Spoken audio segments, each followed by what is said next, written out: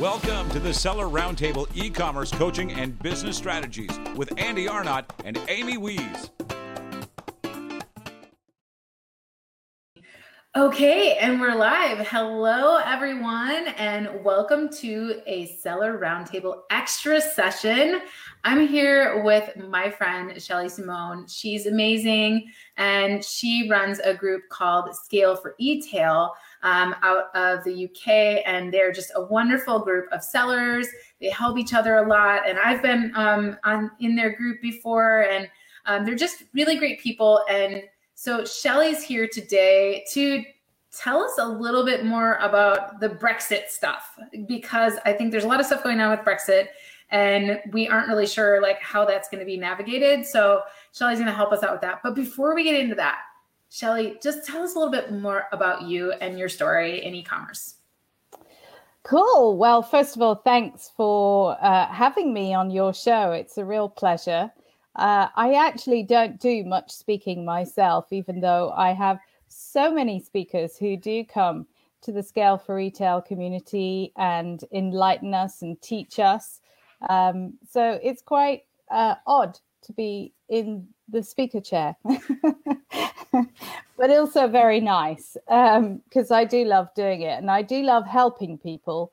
And actually, that's where the Scale for Retail group, came out of that desire to form a community, to be part of something bigger than just my desk, my computer, and my Amazon Seller Central. I know the feeling. It's like I'm all alone. I know. And seller support is not very friendly. No, don't go there for friendship. But you do when you first start. I mean, I'll go back and talk about my story in a minute. But when you first start doing this kind of job and working from home, I bet all those people who are now working from home really understand the psychological kind of tunnel that you end up going into. And it does. It feels quite insular and you become less extrovert. And you do sometimes feel like there is not many other people out there like you. and you do wonder what it might be like to do something normal, like go to an office again or work with other people. So I think it's important that if you're doing this kind of entrepreneur lifestyle, that you surround yourself with people who won't stress you out and are friendly, and are going to help you. And actually, it's a constant learning. I often find actually that I still don't know everything that there is to know, even though I've been doing this since 2015. And I always say every year on Amazon feels like a dog year. It feels like I've lived 7 years of my life. Oh, that's so true. It is, isn't it? I've been doing it since 2007 and I still I always have people in my groups that I'll say, yeah, I think it's this way. And somebody else will say, no, Amy, actually it's like this. And I'm like, oh, well, thank you for sharing because things change so fast. You can't possibly know everything. You can't possibly have every answer. And, and Amazon makes the rules, right? So, so all we can do is just go along for the ride and try to keep each other informed, right? Yeah, absolutely. And it doesn't matter whether it's Amazon or whether it's Facebook or indeed whether it might be Google that's thrown a little spanner in your works on that particular day. If we don't club together, I believe anyway, there's absolutely no way that we're going to succeed as, single or maybe small entrepreneurial businesses. And when you first start out, it does feel very singular. Anyway, so my story, I started out in life having a very international lifestyle, as we talked about privately earlier. So I'm a Brit by birth, but by the time I was 18, I'd lived on 3 continents. I was brought up in Hong Kong, Singapore, and Israel, oddly. Not my choice, by the way. I just obviously had parents who took me around the world. And and so I guess that makes me quite internationally orientated. And for the rest of my working life, I've been quite the traveler. I never really enjoyed working in one country. I always had to work in about between 5 and 7. So I enjoyed working for big companies, mainly for quite a bit of my early life. And I used to travel and have responsibilities for multiple countries. And I speak French, and obviously I speak Hebrew, and understand German. So it's all very kind of par for the course for me, actually, to feel like I'm more of a European. But obviously Brexit means that we're breaking up and having a divorce. And so we've got to figure out what to do, right?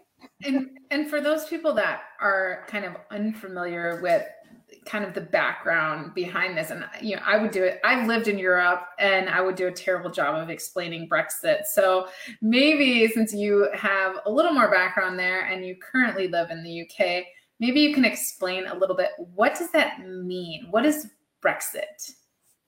Yeah, it's a really good question. So back in 2016, the UK government, one of the political parties in particular in the UK, was going through a kind of navel gazing exercise and really asking itself whether we should be in Europe. And they decided to put that question to the population in a referendum. And they basically said, do you want to stay in Europe, yes or no? And a whole ton of people, and there was a big campaign for it, obviously, said, no, we don't like it. I don't know how many of them were business people, if I'm totally honest, because if they were, they might have realized quite what's about to happen to us in January. But effectively, what that meant was that we were going to no longer be part of a European Union. I mean, it would almost be like one of the American states having a referendum and saying, no, thank you, we don't want to be part of the United States. Yeah. So for example, when I lived in Germany, in Europe, you can drive, like I could drive 45 minutes and be in Paris, right? Right. And I could use the euro wherever I went. So I could take that same money and I could drive another 30 minutes in another direction and be in Trier, and another 30 minutes and be in Belgium. And you're going to all these different small countries, and you can use the same currency. So when you have to stop and get gas at the gas station, or when you have to stop and pick up food, you're not having to change your money constantly, right? It would be like you said, the equivalent of me coming here to Texas from Oklahoma and suddenly go into the store and they don't accept my money. And like, wait, where am I? Am I in the United States?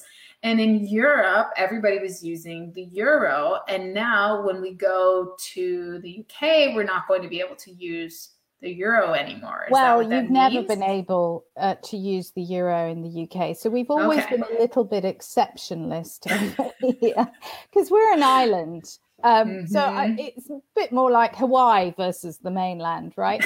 Yeah. I mean, it would make sense for Hawaii to have their own currency, honestly.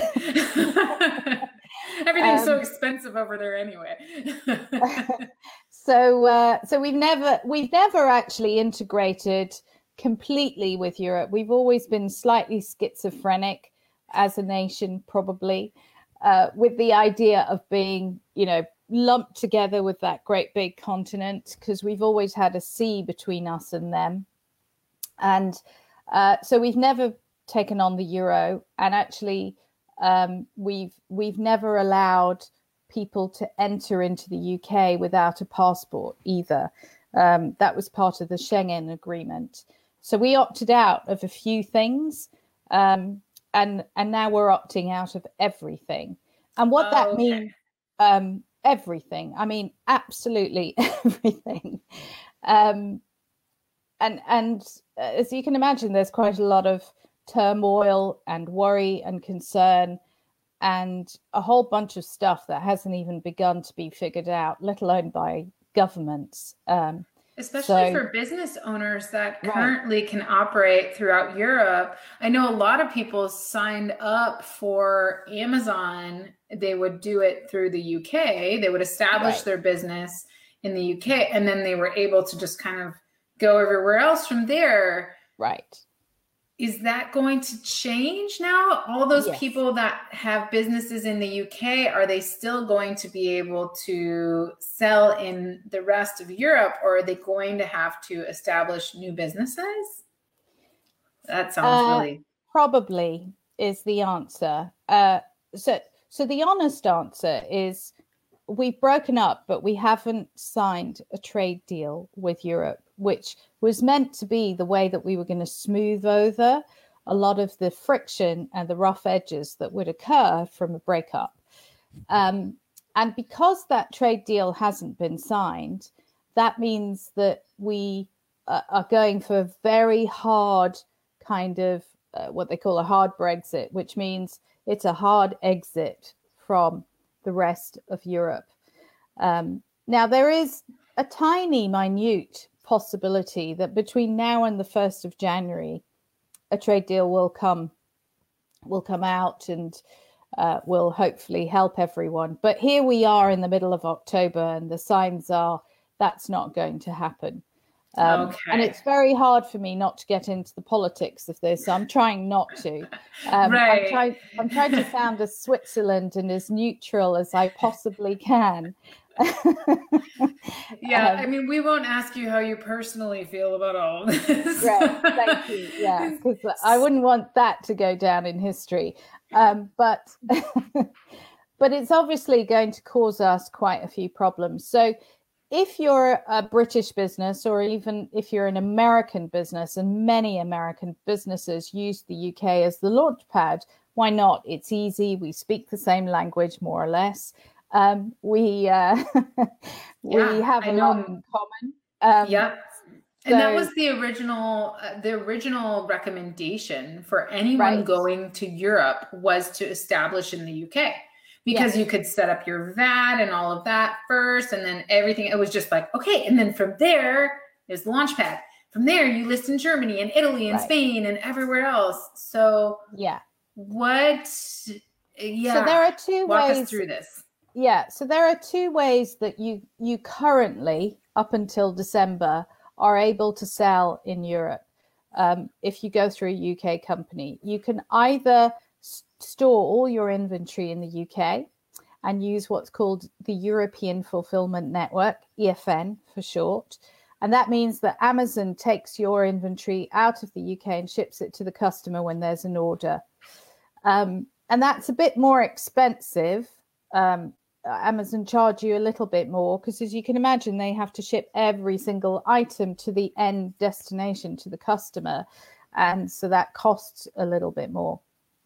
And the UK is not as centralized as some of the other areas in Europe, right? Correct. If you were in like Germany, you would be kind of central to, okay, interesting. Yeah, you'd be bang in the middle of where Europe is. And don't forget, Europe isn't just the main countries where you list, which these days also includes Sweden and the Netherlands. But initially it was just the 5, right? It was Germany, Spain, Italy, UK, and France. But through the European network, you also end up shipping to 27 other countries. So when you're shipping to German customers, actually you're covering what they call DACH, which is Germany, Switzerland, Belgium, and Luxembourg. I think that's what DACH stands for. So, and when you're in France, you're probably doing a couple of other countries, and the same for Spain and the same for Italy. And those countries might even feed into places like Cyprus or Malta, or, countries that are much more remote and small, but you're able to reach them through those other countries. So by using EFN and basing all your inventory in the UK, that's good. It helps you to develop your business in all those other countries, and it's a good place to start. And for some people like myself, I've never gone beyond EFN, partly because my sales in like Italy or Spain to be precise, they're a lot smaller than they are in Germany. And so I don't really want to be having my inventory in Spain. There's just not much point for the small amount of sales that I do on a monthly basis. So that's why people use EFN. The other mechanism that you can use is Pan-EU FBA, where essentially you allow Amazon to ship it to any warehouse that they want in the Amazon network. And you do that when you're ready, to have those levels of inventory in Spain or in Italy or in some of the smaller countries, because your sales are significant and substantial. And with that, whilst it's cheaper and you can access Prime a lot more easily, but with that comes the need to register for VAT in 7 countries, which is like a bit of a drag. So the difference between EFN, which is the European Fulfillment Network, is you register only in the UK. Correct. And you put your inventory there, and then you're able to then list, and they'll fulfill it everywhere else. Yeah. But if you're doing Pan-EU FBA, you can still ship anywhere in the network, but you have to register individually for VAT in each country. Correct, because you're essentially storing your inventory in each. Well, Amazon does it for you, and Amazon will not only store, by the way, in those 5 countries, but they also store inventory in Poland and the Czech Republic. So the difference is your inventory is also scattered with Pan-EU, where with EFN, your inventory is in one place and Amazon's sending it out. So it's kind of like NARF in the US, where we can keep our inventory in US fulfillment centers. And if we sell in Canada or Mexico, Amazon will ship it for us. Or we can send our inventory to Canada fulfillment centers, and they will fulfill it from there. The costs are a little bit different, right? Because the fulfillment charges are different depending on shipping costs and everything else. Right. But that's the difference. So you have both of these options, Pan-EU or EFN. Pan-EU means like your inventory is more centrally located to that country. And EFN means I'm leaving my inventory in the UK and it's getting fulfilled everywhere else. Correct. So none of that is going to be really possible using a UK business going forward. And let me break that down a little, because that sounds shocking, that sounds really scary. No. Oh my goodness. Okay. So none of it's going to be possible going forward potentially. Well, so well, number one, Amazon have already notified everyone that they are shutting down the Pan-EU program from the UK on, the whatever of December. It will no longer be running. So you can still be a Pan-EU FBA seller, but you're going to have to find a way to ship your inventory to France, Germany, Italy, or Spain, and do your Pan-EU from there. Okay, because you're going to have to remove, if you have inventory in the UK as your centralized. So if I'm shipping from my supplier in China to UK right now, since the UK Pan-EU is being shut down, I can't then forward that inventory to the other fulfillment centers. So now I'm going to have to switch to a different hub. I'm going to have to go to Germany or something like that, so that I can then move my stuff to the different fulfillment centers. Correct. I mean, you still will ship to the UK for your UK customers, but that's it. That's all you will reach. You can't store the rest of your inventory there to fulfill throughout Europe, which is a pretty big change. Yeah. And did Amazon say they were setting up an alternate location? Are they moving to Germany, or what? Switzerland would be the obvious choice. If you're doing EFN, like I am, you can choose where to, or indeed PANI UFBA, you can choose where to send your inventory to. So in my case, I will probably send it to Germany because that's my biggest European country outside of the UK. And it makes sense for me to store most of it there because it only ever goes to Italy or France or Germany, very little in Spain, nothing in the Netherlands right now really to speak of. And Sweden hasn't got off the ground either. So I'm sticking with Germany. So you can choose to do that. You can say, hey, my biggest country is X. I'm going to send it to X instead. And you will be able to do, I think, EFN from there for sure. And I think you will be able to do PANI UFBA.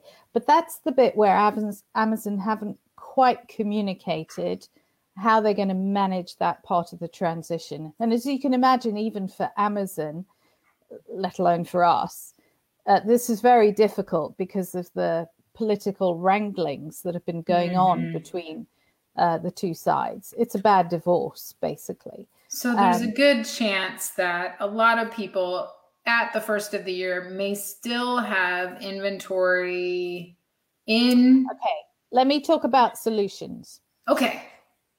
Because I think there are some, and this is the moment to pluck up the courage to go and deal with this issue and address it. Now, you could try and find a way to do it with your UK company, and many of my UK compatriots on Amazon who are doing PANI UFBA find my solution really difficult, and so they're desperately trying to find a way around it whilst maintaining a UK company with all their European VAT rate. Look, you can imagine if they've registered for VAT in 7 countries and they're doing the PANI U out of the UK, it's a real problem for them. So expensive too. It is. It's expensive, and how the record keeping sounds like a nightmare. I mean, it is. You're going to have to do taxes and all that. And you've got to be doing, at least, I guess, 10,000 units a year per country. And I won't even get on to how the IPI score hits you in every single one of those territories. If, God forbid, Amazon have decided to dump too much inventory in one country, or, you have a listing disaster in France and you've got all your inventory there and then your IPI score goes down, then you've got problems with even being able to sell in that particular anyway. So it's a bit of a nightmare, and it requires quite a bit of, size and dimension to your company to be able to operate on the PAN-EU program. But And so there are lots of people trying to figure out what to do. And I decided not to go down that path. It's partly because my business, isn't terribly large. I have 2 high 6-figure businesses and a third one with scale for retail. But honestly, I don't have massive teams. I don't have lots of resources. And I decided to be a bit light water and just find the quickest way through this. And I kind of did. So my solution is that I have found a way to set up a European company really quickly and expeditiously, which means that I can continue to operate on the continent of Europe as if I was a European, even though I'm clearly a Brit, and just kind of decouple the UK stuff from the European stuff, and everything will be going through my European company. And the way to do that is there's a wonderful country called Estonia, which have set up a program for entrepreneurs so that you can become a digital citizen, as they call it. And that means that once you become a digital citizen, which by the way takes 4 weeks, you can then set up your European company in Estonia, and that then allows you to set up your VAT in any country that you like. You could go for Estonia, but if you're never going to do anything with Estonia, the best thing to do is to pick the country where you want to send your inventory to. So once again, in my case, I'm going to pick Germany. So now I have 2 VAT registrations, one in the UK and one in Germany for the European stuff. There is also a little wheeze that I've discovered about how you ship your inventory. So now, from now on, like my next order from China, which is coming in on the 4th of January, a portion of that is going to Germany and a portion will be going to the UK under 2 separate companies. And hopefully my supplier won't be too schizophrenic with that solution because I've explained it to him. So the bit that's going into Germany will ship from, my Estonian, they're limited. So it'll be Estonia OU kind of company, which will be VAT registered in Germany, and which I will use Germany as my hub from which to do my European fulfillment network sales.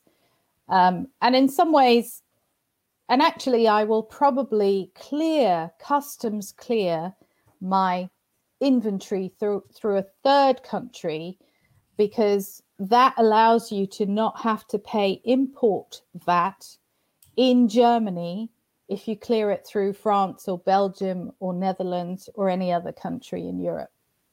So can we repeat that? That seemed like a key thing. That's a little trick I've just discovered. So what is the trick there where you're able to? So you ship it to the country you want to put it in, but you do customs clearance through another European country. And that way you avoid the import VAT. I mean, at the end of the day, VAT, which is like sales tax, when you import into a country, you have to pay the VAT usually, right. And then it comes off your sales. So it's neither here nor there. You will get the money back eventually. But from a cash flow perspective, if you can avoid paying it up front, then it's almost better, isn't it? So that's the extra little tip that I've just discovered. Because as you can imagine, I'm having to speak to all sorts of German and English freight forwarders and warehouses to try and find the ultimate solution, as well as company formation experts and accountants in Estonia. But let me go back to Estonia for a moment. So what's really cool is everything you do with Estonia is online. And I'm going to show this to you, actually. And once you've become a citizen, they give you this little package here. Okay. And in there, sorry, I'm just going to have to. A digital citizen, once you become a digital citizen. A digital citizen. You get your digital ID card here. Oh, wow. It looks like a credit card. Yes, I know. And everything you do with the card, you simply slip it into this, plug it into your computer, and that gives you a digital signature. It's really neat. It's ever so good. Okay. And it took, like I said, about 3-4 weeks to apply online and get my digital signature. But the company that I'm dealing with in forming, getting all the bureaucracy done, that literally took a week or 10 days. Not very long at all. So I have now a company, an Estonian company. I need to get a bank account for it next. And then still keeping, so in short, you're still keeping your UK company. Yeah. And anything that you do in the UK will still fall under that company.